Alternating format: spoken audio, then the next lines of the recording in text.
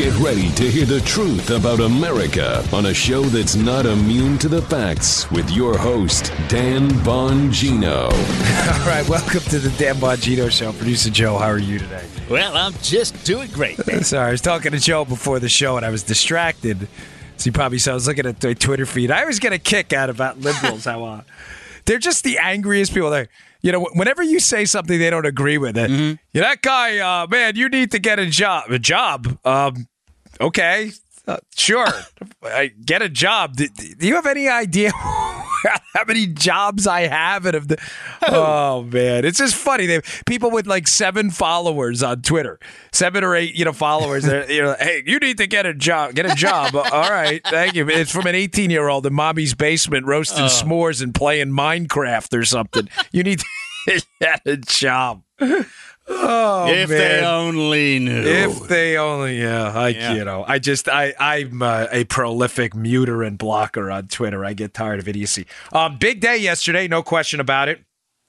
The media melted down again, completely humiliating themselves, looking like total fools. We're going to get into that. All right, let's dig into today's show. Today's show brought to you by buddies at My Patriot Supply. Welcome back to Patriot Supply, one of my favorite companies, a company I am a customer for, as well as they sponsor our show. We are not the first responders. That's an actual quote. That's what FEMA head Brock Long wrote in his op-ed in USA Today on the first day of hurricane season, which is coming around in Florida. That's why I have my supply of My Patriot Supply emergency food. He's been repeating this warning for months, by the way. No matter where you live, you need to prepare for emergencies. The federal cavalry is not coming to the rescue. It's not going to happen. Securing food storage today makes you a first responder. No need to wait for rescue that may never come. Folks, this is really important. I don't mess around with this, because this is serious stuff. You have to be prepared. My Patriot Supply has the top-rated food kit. Millions of Americans have chosen to get prepared for inevitable disasters, hurricanes, and emergencies. Their popular 4-week food supply is only $99. That's a steal. That's a low price for security. It's shipped free and discreetly to your door. I mean, we insure everything in our lives that matters. Insure your food supply. It's crazy not to. Take action now. 888-411-8926 or go to this special website for my listeners, preparewithdan.com. Preparewithdan.com. That is preparewithdan.com. This food lasts 25 years in storage. It's your responsibility to make sure every family member has one. I have like 8 or 10 of them. I always say 8 things. I haven't even counted last time, and I've got a few hidden in places. It's only $99. 888-411-8926 or preparewithdan.com. That's preparewithdan.com. Pick one up today. Okay. Yes, the media lost their minds yesterday. The nuclear denuclearization summit with Kim last night was a historic moment, and the media is melting down because they don't want to give Trump credit for everything. Now, I am, as we have been, Joe, on the show, I'm not really optimistic about it. I'm glad it happened, but I don't have a lot of faith in the Kim regime. Il-un or Il-sung or any of them, Kim Jong-un, any of his predecessors before it, they have not been people of good faith. Having said that, I would rather be sitting down and discussing this with the North Koreans, even though the guy is a tyrannical animal, than not. And I'll tell you why. I think it's only fair for me to lay out to you, if you choose to listen to this show, the reasons I think this is true. And it's not good enough to say because Trump did it. I get that. I support the president. That's obvious. But, I support conservative ideology first. And I believe this is a net positive. And I'm going to lay out a few reasons, and I'm going to move on. Number one, this buys us time no matter what, Joe. Mm-hmm. People forget that just a few months ago, there was actual discussion of Kim launching a nuclear device in the direction of Guam and Hawaii. And there was also talk about the possibilities of the West Coast of the United States. This was actual talk going on. Right. You remember this, Joe? Oh, people sure do. How is it going to, what would happen? What would be the nuclear fallout? Right. How would we respond? How many people in Seoul would die because Kim has, the false alarms in Hawaii, remember? Exactly. I mean, people legitimately, I forgot about that. You're right. Yeah. People were legitimately concerned, and they should be. This is a nuclear regime that has the capability to snuff out hundreds of thousands, if not millions of lives and alter human history forever. Yep. At a minimum, Joe, this buys time. Right. Number one. Yeah. Number two, we're not in an active war footing now with them right now. Yes, I get it that, we still haven't signed this Korean War technically is still ongoing. But when I say active war footing, I mean practically for intents and purposes on the ground. We don't have hundreds of thousands of soldiers storming into North Korea right now, costing hundreds of thousands of lives potentially. So one, it buys time. Two, we're not more. And third, this is kind of a affirmation by negation, but let me use a negative to explain to you why this is a positive. The negative is the media has been like, wow, you shouldn't have done this. This is a victory at home for Kim. Guys, will you please stop, you media goons? Will you please stop for a moment and think about how dumb that sounds? This is a propaganda victory for Kim at home. Joe, the guy's a domestic tyrant who has, hundreds of thousands of people in prison camps and millions under his political subjugation. And you're talking about a victory at home? Oh, like the next election's going to matter? Hey, Joe, Kim Jong-un's up 5 points in the polls, buddy. No! I mean, is this the dumbest conversation we've ever had or what? A propaganda victory? Guys, ladies. He's starving his people to death. When you're not eating, I'm pretty sure that the focus group tested polls in North Korea don't really matter. It's like you're in a North Korean focus group. I'm not making light of this. I'm just saying how dumb, to humiliate how stupid the people who keep bringing up this dumb point. As if like a focus group matters, Joe. Like you're sitting around in North Korea. The guy's got a gun to his head. What do you think about Kim? Kim's great. We love him. He's wonderful. Man, he's in great shape. He's really good looking. He's a great actor. He can really sing. By the way, he's the best baseball player I've ever seen. He's not too bad at bocce ball either. Guys, ladies, seriously? The whole Kim regime is propaganda. By force. What are you forced to put a photo of Kim in your house? I mean, it's outrageous. The supreme being or whatever nonsense. There's a victory at home. That's an absurdity. He doesn't need a political propaganda victory at home. He rules by force. There's no elections. Nothing but victories. That's it. I mean, Kim, in his mind, right? Yeah, exactly. I mean, and if he doesn't win, he just kills you. I mean, that's a fact. He kills you or jails you, and the guy killed his own family with an anti-aircraft gun, one of his uncles. I mean, to say that it's a propaganda victory at home and therefore a negative for Trump is just absurd.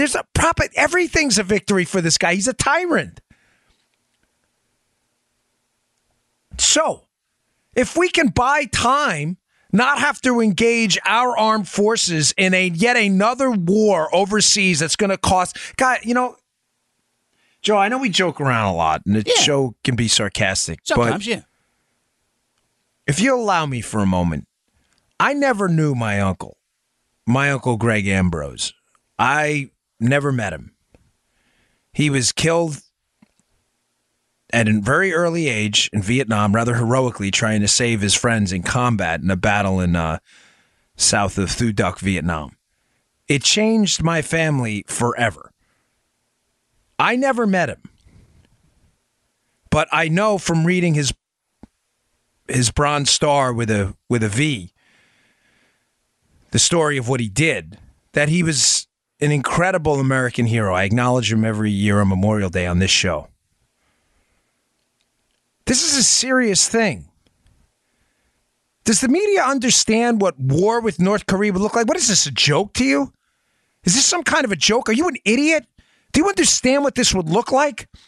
The almost complete annihilation of Seoul? At a minimum, regional nuclear combat? We're not exactly sure about the North Koreans' ability to reach the continental United States. We're not exactly sure the delivery vehicles, and we're not sure about the explosives and the reentry capabilities. But at a minimum, Joe, do you understand that the potential to hit Japan, Guam, Hawaii, South Korea with tactical nukes and others? Do you understand what the death toll, the apocalyptic, the fallout from the nuclear blasts alone? The potential for a subsequent war with China? Are you an idiot? You media goons? You think this is funny? By the way, this is why, and I get it, some people watched me on Ingram last night. They had some issues with some of my comments. This is why I have an issue with CNN and others trying to make light of this thing by trying to make a reality show out of it. This is serious stuff. You may not like Trump. You may not like some of his rhetoric. I don't mind it. I think it's changed the course of human history when it comes to this specific event, precisely because of the bellicosity of it. I'm talking about this event with North Korea. I don't mind it at all. We've had no groundbreaking at all. We've been screwed over 1,000 times. Trump finally lays down the law with them, and they come to the table. What's your alternative? No, I'm serious. What is your alternative, you media goons at CNN and NBC and all the anti-Trumpers out there? What's your alternative? 100,000 American troops, storming across the Yalu River to fight the Chinese while they're engaged in nuclear combat with the North Korean regime wiping out half of Japan and potentially a nuke hitting California. That's your alternative? This is serious, man. My family was never the same. We lost one person. One. You want to lose hundreds of thousands of Americans, potentially millions of people worldwide? You think this is funny? 100,000 stories like my family's, and we're never the same. My uncle was supposed to come home, and two individuals from the Army showed up with a announcement to make, and it was not a good one. And it ruined everything forever. My grandmother was never, ever the same. She never recovered from that broken heart. You want millions of those stories? You want nuclear fallout, nuclear catastrophe, war with the Chinese? Are you serious? You get that? Yes. Is this guy a tyrant? 100%. Is this guy trustworthy? No. Are we now buying time so that maybe a solution, who knows, maybe there's a coup in North Korea and the North Koreans overthrow him. But what is your alternative? You want to go to war tomorrow to make a point, you wise asses? You think this is funny? Cheering on the North Koreans like a bunch of idiots in the media, Joe. Yeah. Jim Acosta yesterday. No, this guy's a disgrace. I'm done with this guy. I was giving him the benefit of the doubt because I met him once in a CNN green room, and he was nice to me. But being nice to me doesn't mean you're this guy. This guy's an idiot. I have an article up at the show notes today from Newsbusters. Check this out. Jim Acosta. By my website, by the way. Sorry, in case you're a new listener. Acosta, in the middle of signing this momentous decree that they're going to at least proceed for, was it the be-all, end-all? No. Is it a start? It's something. Mm-hmm. What does Acosta do, Joe? Instead of, just for a second, expressing a moment of solemnity and letting them sign this thing, Jim Acosta, did you commit to denuclearization? How you going to talk about Otto Warmbier?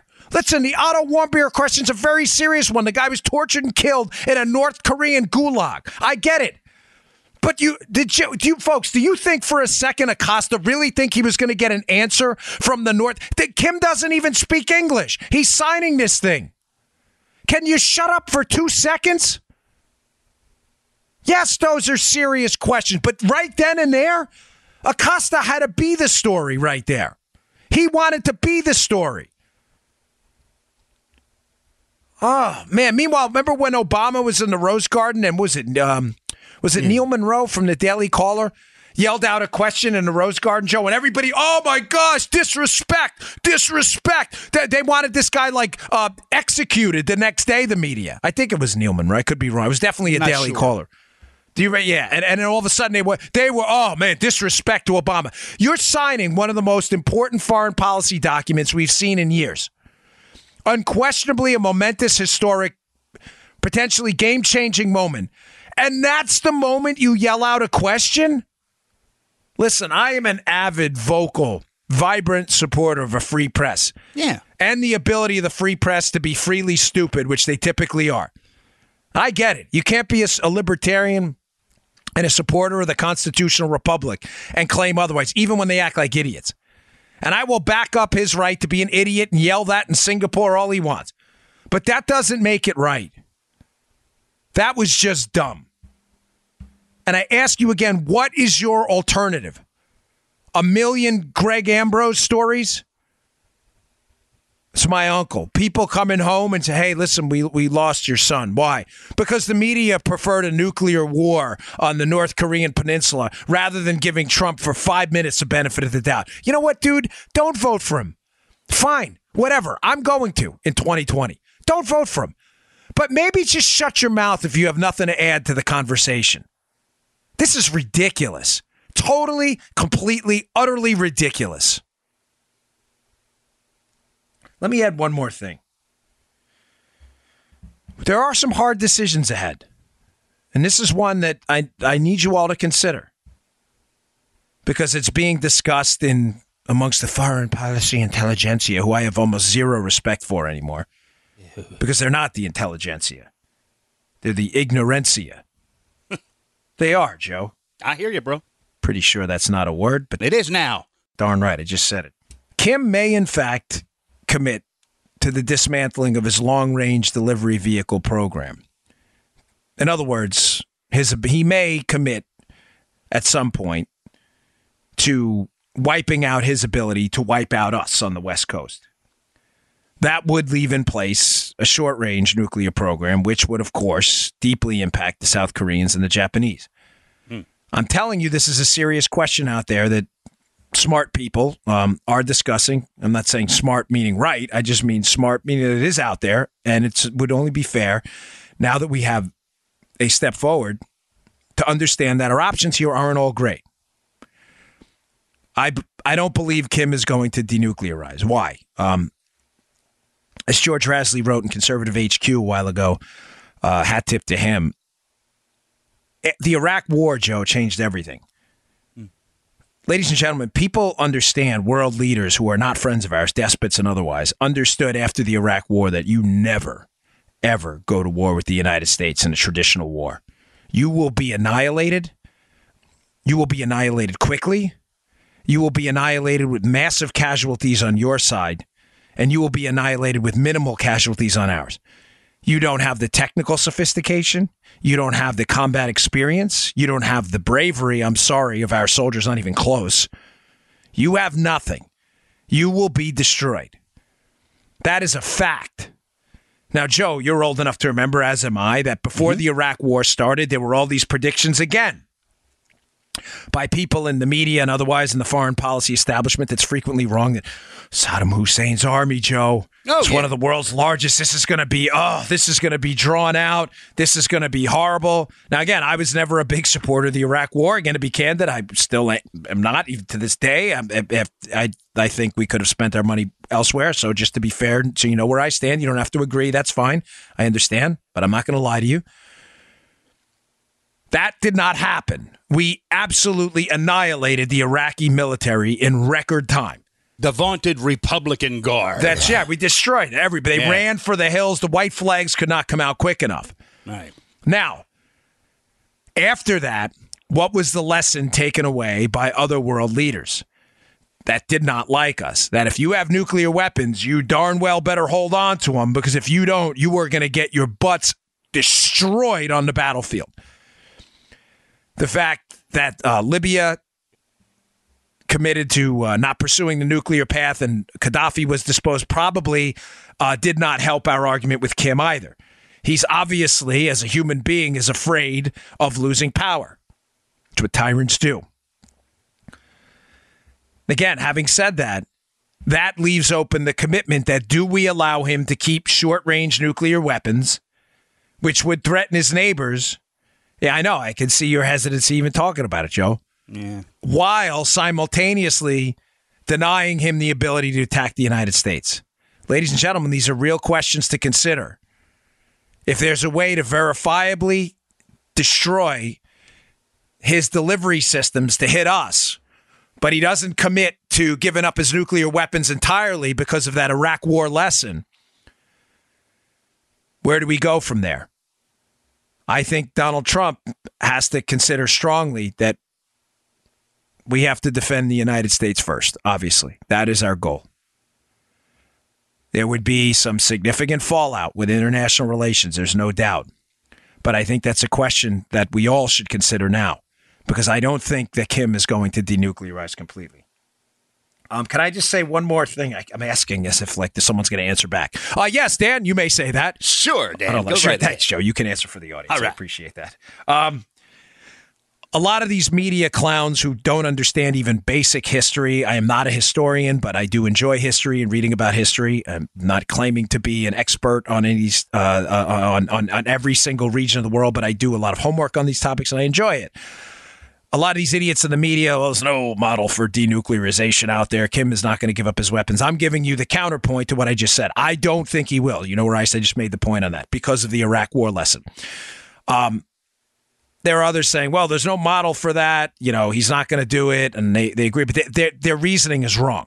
There is a model for denuclearization in South Africa. The South Africans gave up their nuclear weapons. And listen, the country's far from perfect. Obviously, it's got a lot of issues right now, especially significant issues right now with institutional racism going on. I mean, this has been a problem in South Africa for a long time. But they did need denuclearize, and the country still exists. Now, on the counterpoint, the Ukrainians gave up their nuclear weapons as well, which were really Soviet weapons over there, but gave up the custody of those weapons. And obviously, look what happened there. So again, there's a point and a counterpoint for everything. But that's why I always say when it comes to foreign policy on this show, with taxes, there's a right and a wrong answer. I can tell you historically that this is what happened with tax cuts and this is what happened with government revenue and growth. The numbers are irrefutable. It's history. It already happened.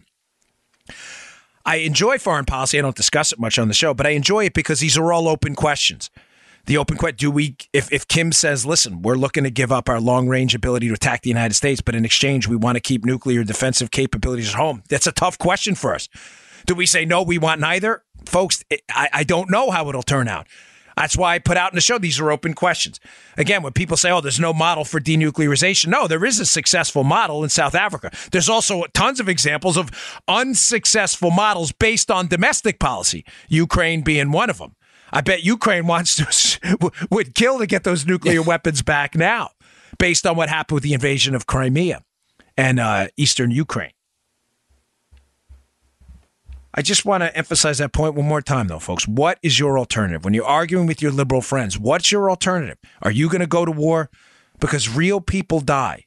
Real lives are lost. Real families are destroyed. Real blood is shed. This isn't a joke. This isn't a focus group. And there's no propaganda victory at home. His whole regime, as Joe said rightly, is a propaganda tool. This whole regime, he's a tyrant. Victory at home. Don't be an idiot. I'm not talking to my listeners. I'm talking to these media goofballs. All right. I got a lot more to talk about. Hey, just quickly before I get to this read here. Good news on the IG report. You may say, what? It was released? No, that's the good news. You may say, what are you talking about? The IG report, the Internal Affairs report by Michael Horowitz, the Inspector General. Yeah. That is going to, I believe, have some bombshells about the horrendous Hillary Clinton email investigation, malfeasance potentially, or misfeasance in the FBI with regards to how poorly the Clinton email investigation was handled about the private server, was not released, which is good. Well, why was it good? Well, because there was a rumor out there that they were going to release it, Joe, during the summit. To make everything go away. Right. Like, oh, look, what happened? Let's release it today. I mean, no one would pay attention. It was not released. So that's a good sign that the Department of Justice, who I'm not a huge fan of, right, especially Rosenstein, at least they didn't do that. So a little bit of good news, not, nothing more to report on that. But I did want to put that out there, that if they put that out during the summit, that would have been a jerk move for the ages. Okay. Like, are you guys kidding me? And I think they kind of knew it, too. So that would have been obvious. All right, today's show also brought to you by our buddies at FilterBuy. We love FilterBuy. They write their own ads, and these are big supporters of the cause. We love FilterBuy. Good company for us. I don't want to assume too much, but I suspect you have enough bills to pay already, and you don't need any more. I certainly don't. But that might be what you're headed for if you don't trust me on this. According to the Department of Energy, the most expensive utility for most Americans is their electricity bill. making up roughly 9% of their annual housing expenditure. This number is aggravated depending on where you live. Take Florida, for example, where I live, where the electricity bills in the summer go really, really high, because I love Florida to death. It's the greatest state in the union, but it's pretty hot in the summer. I'm not gonna smoke you up there, as my buddy used to say in the Secret Service. Don't smoke me up. We're not smoking you up. It's hot down here. Adding insult to injury, this allergy season has been one of the worst, further straining your HVAC system and straining your lungs too. You can help lower this bill by making sure your system is running smoothly with a new set of filters from my friends at FilterBuy, America's leading provider of HVAC filters for homes and small businesses. They carry, listen to this, over 600 sizes. And if you're one of those difficult people with some unique system, they can make custom filters just for you. Plus, they ship free within 24 hours. And if that isn't enough, they're manufactured right here in America. So there's no excuse. You want to clean that system out, clean that air in your house, spend a lot of time indoors. Set up auto delivery just makes life easier, plus you save 5%. Additionally, you extend the life of your HVAC system. It's getting hotter outside. The last thing you need is a busted HVAC system in the middle of a 90-plus degree day on top of the allergies and dirty air on top of it. Save time, save money, and breathe better with my friends at FilterBuy.com. I know I do. That's FilterBuy.com, FilterBuy.com, FilterBuy.com. Change your filter regularly. You cut energy costs and extend the life of your HVAC system. Okay. A ton of stuff to get to. So Amazon. Interesting story, Joe, here about Seattle. And it goes to prove my point that I've made often on the show, that the curse of liberalism is that it hurts liberals too. Liberalism is an idealistic, almost ethereal, kind of otherworldly ideology that when it's forced to grapple with the problems and the mechanics of how the real world works, it almost always fails and collapses. I say almost always because sometimes liberals see the constraints of their own liberalism and stop it, as we saw in Maryland, where Joe and I used to live, where it was being ravaged by big government taxes, big government education policies, and they then voted in a Republican governor because even liberals, based on pure math, liberals dominated the polls in Maryland. I think it's about 60% of the state is Democrat. Yeah, eventually, there was a rain tax implemented where people were taxed on the impervious surfaces on their property. They voted in a Republican governor. Liberalism will always bite liberals in the butt. The gift of conservatism is conservatism even benefits liberals in the long run, because conservatism stops at the front door of your house. Liberalism starts at the front door of your house. Conservatism is the idea that individual, big R, God-given rights are preeminent, that I should be able to dictate what I do with my money, with my kids' education, with my health care, and with my property. That stops at my front door. I don't go over to my neighbor's house and try to steal their money, try to put their kids in indoctrination factories, and determine when or when they don't get health care. Does that make sense, Joe? It stops at my front door. Dude, yeah. Liberalism, in contrast, starts at your front door. Yeah. They want your money. They want your kids. They can never, ever, ever leave you alone, liberals, and they never will. This battle is perpetual. Don't ever think there's a win here. Every win should be followed up by seeking another fight with them, because they'll never stop. Whatever you win, you get a tax cut, they're moving somewhere else for a tax hike. It never stops. Never happy. Never. They are never happy. This is a perpetual fight. You are going to have to dance with them forever. And that's fine. I believe the lesson of Jesus Christ was sacrifice, and that you are here to sacrifice and fight, and that there's a second creation coming where hopefully you don't have to deal with any of this. But this time on earth is about the fight. That's why I named my second book that. No question in my mind. And this fight is ongoing.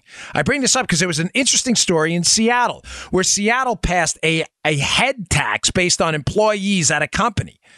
If your company was over a certain amount of revenue, Joe, you were going to have to pay a $275 per employee tax that was going to be dedicated to eradicating homelessness, ironically, which was being caused, homelessness, by liberal policies like excessive zoning, which was causing a restriction in housing supply, which was causing an upward tick in rents and housing prices.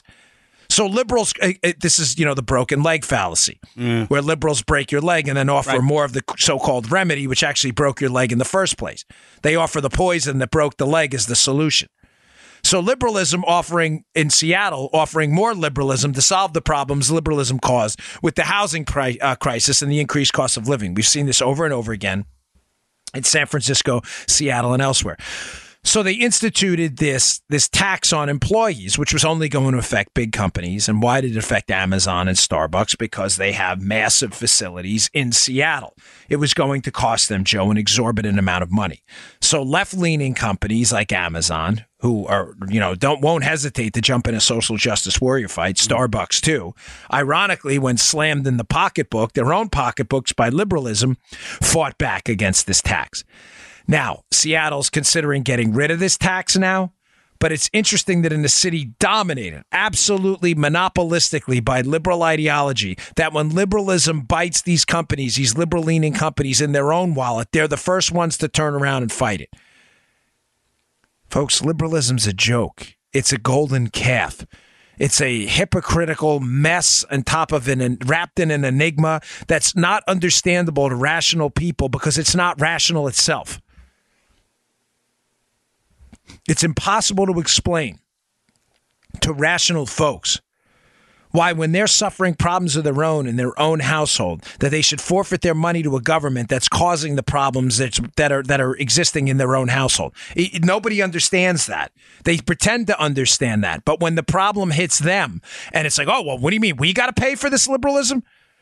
We got to pay for the nonsense? They don't want to do it. Just thought I'd bring that story up because I thought it was interesting. All right, there's a lot of news going on as well here. There's just one more thing about Acosta. I'm sorry, I took a notice. This guy is really driving me crazy. Seeing him yelling. You know what I kept thinking when he was yelling these questions during this press conference show? Like, what is he doing? Like, what? Isn't he embarrassed? You know what it reminded me of?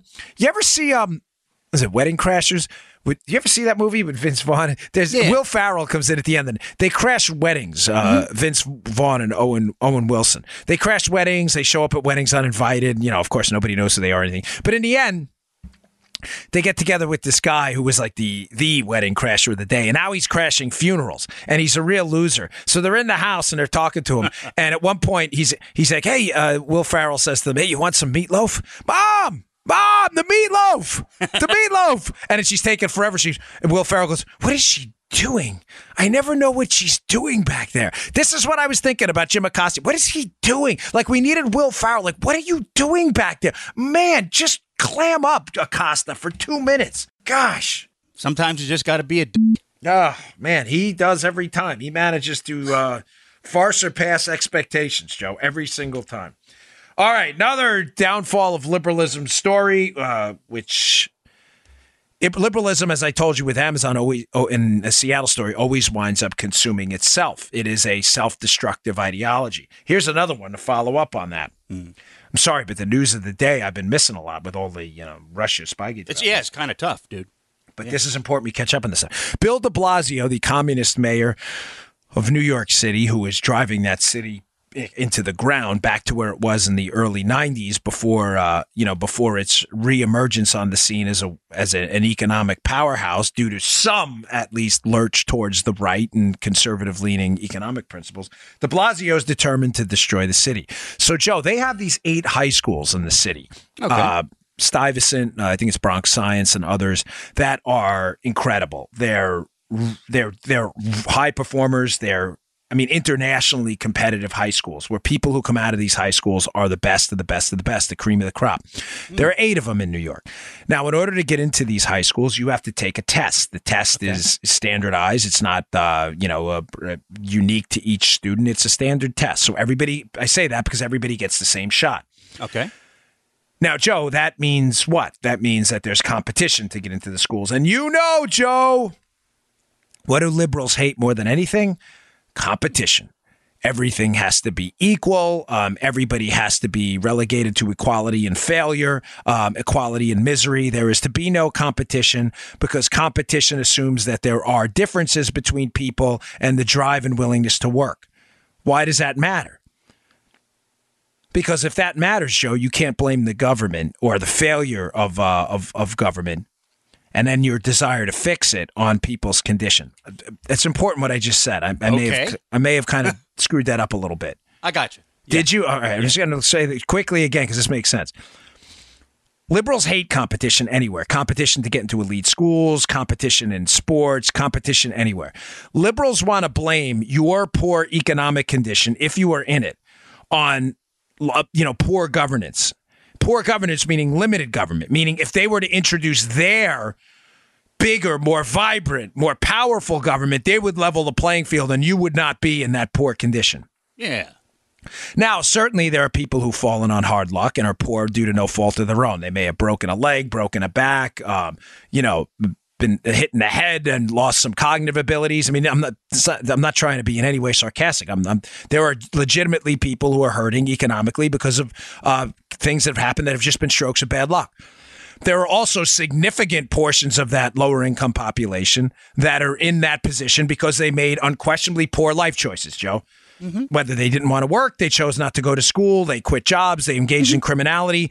Liberals they want to blame that on the government so they can introduce a bigger government fix. Again, the broken leg fallacy. Got it.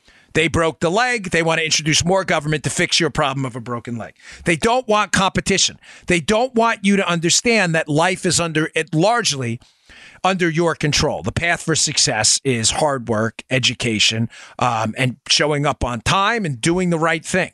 They don't want any of that. They hate competition. So de Blasio has to come in and level the playing field. The standardized test was no good for him because what happened, Joe, in these 8 schools? These 8 schools have become populated highly with Asian American students. Oh, my gosh, you can't have that. Wait, I thought they were all about equality and advancing minority interests. Asian Americans are a minority group as well. Total BS, total crap. That's not what they care about at all. Now, this is a big story because now that de Blasio wants to institute racial quotas, Joe, undermining the standardized test because he's saying, well, there aren't enough black and Hispanic students. Mm-hmm. Asian Americans in New York City who've worked hard to send their kids to these 8 schools, understandably, are saying, wait. This is zero sum, Comrade de Blasio. If you change the standards based on racial quotas and you dump the standardized test, they aren't standards. In other words, you're allowing people to be admitted based on the color of their skin, Joe, that comes from where? A seat someone who worked hard, whether Asian, white, black, or Hispanic, is going to have to forfeit because you gave a seat based on a racial quota, based on intellectual ability and hard work.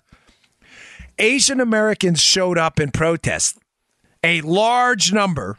And the story, just recently, by the way, the story was avoided by almost all of the New York City liberal media outlets besides the New York Post and a couple others. Why are they avoiding this story? Because, Joe, you can't have a critical theory narrative and this Asian American revolt story at the same time. Why? Liberalism, as I told you with the Amazon story, will always eat itself. Mm-hmm. It will eventually run out of money. It'll eventually run out of people when it institutes a healthcare policy based on rationing.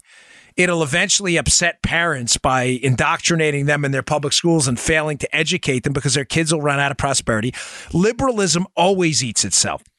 But when it comes to critical theory, liberals need a unified minority community to win. Critical theory is the bedrock of modern liberalism. It's the idea that your problems are caused by a white male patriarchy. Well, patriarchy would infer male, but who knows now with the liberals and their ideas on gender, right? I mean, liberalism will always eat itself. The problem with liberalism is this idea that white males, that knowledge, and the knowledge they project on you is just a construct of power. In other words, there are no absolute truths. The white males use science and everything else to dominate minority communities. Therefore, you are a victim of the white male patriarchy. Everything they do is to advance that power construct, and you in turn will be subjugated. This is the bedrock of critical theory. What's the problem with that, Joe? The problem with it is once you start instituting policies that by their very nature turn minority communities you need coalesced against the white male patriarchy against Joe themselves. Yeah. Now all of a sudden you're like, wait. Critical theory makes no sense. I thought it was the white male patriarchy. Now Asian Americans are upset against a white male who's in office trying to hurt them and their kids. Folks, It can't, you see what I'm getting at right here? The intellectual, ideological friction, these two ideas can't exist. Mm-hmm. So the white male screwing you over, minorities unite, and let's knock them out of power. But you put a white male in power in Comrade de Blasio, who's then hurting a minority community. Got it. Those ideas can't exist at the same time. One of them is false. Of course it's critical theory. Critical theory is junk. But it's collapsing because it's a white male in power that is actively hurting a minority community in Asian Americans. And I think the liberal media in New York understands the damage this story causes to their big government liberal ethos, and therefore they're ignoring the story altogether. Shh, don't mention that because what are you going to do? Are you going to accuse Asian Americans of being racists? Now, if it was a rally of largely white parents, of course they would do that. That's what they do.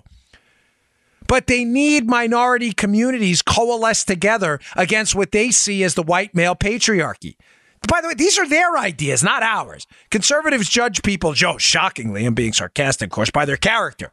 Oh, yeah. Liberals are obsessed by the melanin component of your skin, your religion, where you live. Yeah. Identity politics is their thing.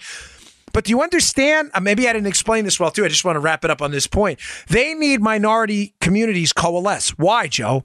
Well, it's self-evident. Because they're minority communities, meaning they don't make up a significant enough amount of the population, Joe, to take electoral power by a 51% voting majority. Yeah. That's why they're minority communities. That minority is not a character-related term. It's a population percentage term.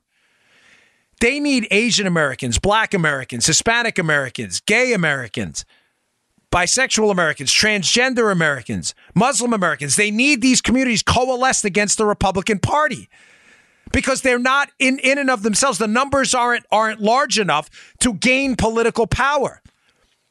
Identity politics is the means they do that by uniting them, Joe, into that 51% majority minority, if that makes sense, against the, quote, white male patriarchy and critical theory.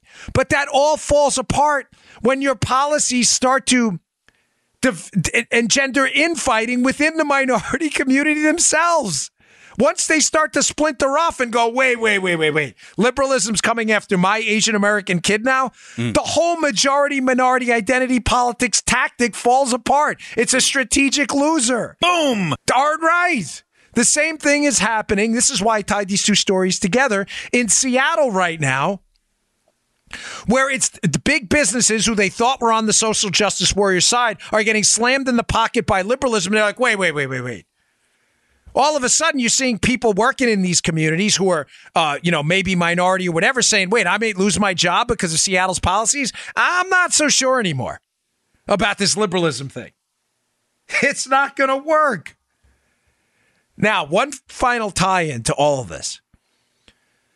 Identity politics, socialism, majority-minority unification against the white male patriarchy and critical theory. These are staples of the modern left. Socialism is the governing principle they operate by. In other words, that governments will control the means of production, that the economy will be dictated by the government. They will own the means of production, the food, the services industry, medical services, healthcare services, education. This is the far left guiding ethos, right? Mm-hmm. Socialism is their religion. Yep.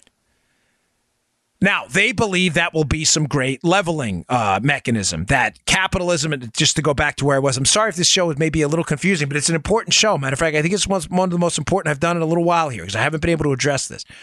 They believe capitalism has an inherent unleveling effect. In other words, people will become richer at the expense of the poor. They ignore, of course, entirely that competition is largely based on will to work, the will to get educated.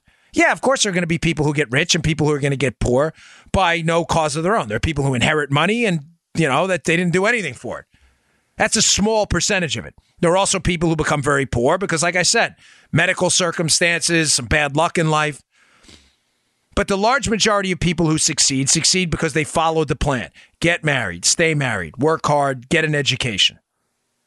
This is not complicated. It's called the American dream for a reason. Socialism is the belief that the government can level that playing field and will do so benevolently and philanthropically. That the government somehow, when you're anointed to power in government, you have you're benighted with some special knowledge, and that knowledge is going to level the playing field and take away from those who didn't earn and deserve and give to those who do. Of course, that's nonsense. What the government does is when people get in power in government, it corrupts them, and they steal and plunder and loot and destroy and kill and maim like they've always done throughout socialist regimes from Stalin to Mao. This is happening now in Venezuela. I read one of the most, Joe, this morning I'm looking through Mary Anastasio Grady has an op-ed in the Wall Street Journal about Venezuela and its 40 and 50 year history, its decades long history with socialism and the destruction of a wonderful, hardworking people, the Venezuelan people. Of course, socialism has reached a peak catastrophe. Well, I shouldn't say peak. It can always, with socialism, Joe, sadly, it can always get worse. I shouldn't even say that because next you'll see an exponential growth in police state tactics. We've already seen it over there. It can always get worse. But she has one of the most troubling pieces I've seen on Venezuela in a long time. Remember, this is your liberal religion. Comrade de Blasio, the people in Seattle, socialism, the government's going to level the playing field. No, the government is going to kill you and steal your stuff. It is going to starve you. To the point where, you know what's happening right now in Venezuela, Joe? We've already talked about them eating pigeons, eating dogs, eating wildlife, people starving to death, people fleeing across the border into Colombia and other places to escape the horrors of socialism in Venezuela. People are going through the garbage in Venezuela. Now, Joe, if I were to tell you that people in Venezuela, a starving country, are going through the garbage, why do you think they'd be? Because this is the first thing that I'm sure you're going to answer this the same way. Why would you think they'd be doing that? Because they're hungry. That's the first thing that came to my mind, too. Okay. Yes, you'd be right. But that's not the reason. They're going through the garbage and emptying the garbage bags, not only looking for food, to resell the used garbage bags. Because they can't find money, they can't find jobs or any. I thought to myself, I'm glad you said that because that's exactly what I thought. Yeah. I said, oh, okay, of course they're starving, they're looking for food. They are. But Mary O'Grady writes, they're actually selling used garbage bags in an attempt to gather any amount of income they can to feed themselves after looking for human garbage to eat. This is what... guys, ladies in college, some of you may listen to my show. You may have just found it. Thanks to our audience, I deeply appreciate you all spreading the word. But if you're a liberal in college who's listening to this, I'm begging you. I mean it. I'm begging you. I'd get on my knees right now if I had a video camera to show how I'm genuine I am. I'm not kidding.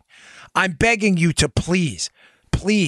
Before you put on that Che Guevara shirt, before you go trying to lecture your friends at 18 and 19 about how the wonders of egalitarianism and socialist government rule and the leveling effect on society and how philanthropic and beneficial it'll be to all of us, I'm begging you to read that piece. It's subscriber only. It's in the Wall Street Journal. You may even get to read the first few paragraphs for free. I'm not sure. But find it. I'm sure there's other pieces on Venezuela today, too, you can read. It's not a mystery. Eating the garbage out of the garbage and then trying to sell the garbage bag? Do you understand the human catastrophes? These are real people dying and starving to death while you're sitting there on a college campus or elsewhere in the media, or even worse, you're an adult who actually has a job and you're still dumb enough to advocate socialism, and you're sitting there with your Che Guevara, Let me read to you one piece on this too. This is from this is a quote from the piece. Mm-hmm. She's upset because we're not telling the true historical narrative, the author of the piece in the Journal, and we're deceiving kids. She says if anything was more predictable than the mess created by Chavez's Marxist Bolivarian revolution, it is a pathetic effort by socialists to deny responsibility. Amen. The Socialist Party of Great Britain tweeted recently that Venezuela's problem is that socialism has yet to be tried. Oh, holy God. My gosh. It blamed the crisis on Joe, listen to this drivel, this complete stupidity. It blamed the crisis in Venezuela on a profit-driven capitalist economy under leftist state control. Even more preposterous is the claim by some academics that economic liberalism in the 1980s spawned the socialism that has destroyed the country today. Folks, if you can't even tell the truth about what happened in Venezuela, its decades-long history with catastrophic socialism, with price controls, with government control of the means of production, how can you be trusted to dictate to us what's beneficial today? This is really, really disturbing stuff, folks. These people are lying to you. If you're a parent who has a kid who believes in this stuff, I'm asking you to please pull them out of this ideological bubble they are for a minute and make them read one article today about the consumption of human garbage and the sale of garbage bags by people living under socialist terror. I wrote this question down, Joe, and I'm going to leave it with this. Because one of the best lines I ever heard was from a guy named John. I met him at a speech I was giving in Southern Florida one time. He's a very bright guy. He's from Michigan, and he had done some political activism and some political advisory. He had some political advisory roles in the past. And I'd given a speech, and he was very complimentary after the speech. And he said, let me give you a piece of advice, though. He said, people can avoid an assertion. In other words, an assertion. Socialism sucks. I asserted that. People can avoid it, Joe. And they do. A lot of people, there's a mental block. They've been indoctrinated by their professors into believing socialism is somehow some benevolent force in our lives. So they just avoid it. It hits that skull and it just bounces off. But he said to me, people cannot avoid a question. And he's right. I thought it was one of the most simple yet brilliant things I'd ever been told. And that's why on the show, that moment changed my life. And I think that's why our show has been so successful. I constantly use analogies and stories, and I try to leave it with an exit question for you to think yourself. In other words, take what I told you in the story and then go and run with it. Here's the question. Here's the homework. Leaving something other than an assertion as a question plants a seed in the brain can't avoid. We're naturally inquisitive, language-based creatures. A question starts a process in the brain you cannot shut down. So I ask you this. What do you think did this? What do you think did this in Venezuela? Venezuela has a decades-long history with socialism. More socialism under Chavez and Maduro, more poverty. Less socialism, they've had periods of general prosperity. The relationship is 100% crystal clear. As Venezuela has moved over decades into a more or less socialist government control of the economy position, they have had times of relative prosperity. And as they've moved in a more socialist government control position over the economy, they've moved into starvation, depravity, and economic duress. I'm asking you a simple question. What do you think did this if that relationship, which I told you is absolutely true, if that relationship holds? What do you think? If there's one thing I could do, it would be to change. These kids are just being led down the wrong path, Joe. It's so disturbing. All right. Man, today's one of my favorite shows I've done in a while. Today's show brought to you, you can tell I go on a roll. Today's show also brought to you by, see, I'm a capitalist, by the way. We do have to pay for the show. Yeah. And I do love Brickhouse Nutrition. They're one of my favorite sponsors. They've been with me from the beginning. Brickhouse Nutrition has a great, relatively new product. It's been around for a few months. It's selling like crazy because it is a fruit and vegetable food supplement. Everybody should be eating tons of fruits and vegetables, as much as you can. I eat carrots, blueberries, raspberries. I try to have a banana in the morning. But a lot of us have busy schedules and don't have the time to consume the fruits and vegetables we need to for all those incredibly valuable vitality-producing micronutrients in those fruits and vegetables. They have those color compounds. They have these incredible fruits and vegetable the micronutrients in there that enhance our lives. There's no credible doctor, nutrition scientist, anyone out there in the health and fitness arena who's going to tell you not to eat fruits and vegetables. They'd be laughed at. There are studies that come out constantly about consumption of fruits and vegetables and longevity, vitality, cognitive abilities. But what's the problem? Most of us don't have the time. Well, Brickhouse Nutrition has the solution for you. Go to brickhousenutrition.com/Dan. Pick up a jar of Field of Greens today. This is real food. This is not extract. This is not junk. This is not some crappy pill. It is a fruit and vegetable powder of ground up, wholesome, real food. You put in whatever, juice, water. I put it in green tea. Sometimes I put it in V8. I love it. It tastes delicious. It is your fruit and vegetable insurance. Please give it a shot. I can't recommend this product highly enough. I love it. My kids love it. My wife loves it. BrickhouseNutrition.com/Dan. Pick up a jar of Field of Greens today. BrickhouseNutrition.com/Dan. You won't regret it. Where should I go with this next? Oh, well, all right. Let me just wrap up with this. So, net neutrality rules enacted under the Obama administration expired yesterday. And of course, the apocalyptic predictions. I know I'm going to get emails on this. Listen, I love you guys. I love your emails. I read your emails last night. I value your opinions greatly. That's why my email's on the website. I read the Twitter. The Twitter. I read the Twitter. I love and enjoy your commentary. I know this is going to evoke a response. That's fine. I'm not here to avoid controversial topics. That's what we do. But net neutrality rules under the Obama administration yesterday, this week, have now gone the way of the woolly mammoth. Now, the apocalyptic predictions and forecasts of the left, of course, are not going to come to fruition, and they will be embarrassed when they don't. Remember the apocalyptic prediction show? The internet, oh my gosh, it's going to shut down, and all of a sudden these internet service providers are going to charge you billions of dollars, and there's going to be fast lanes, and websites are going to be blocked. Folks, that's not going to happen. How do I know that? Because they didn't happen before 2015 when, in fact, net neutrality ruled. I mean, really.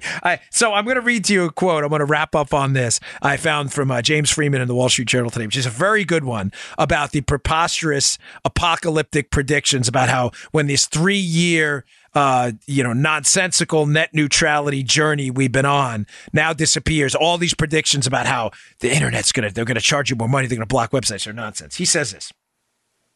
The preposterous notion that the survival of the internet hinges on a rule that didn't even exist until 3 years ago and is antithetical to the regulatory restraint that allowed the internet to flourish in the first place. He's absolutely right, folks.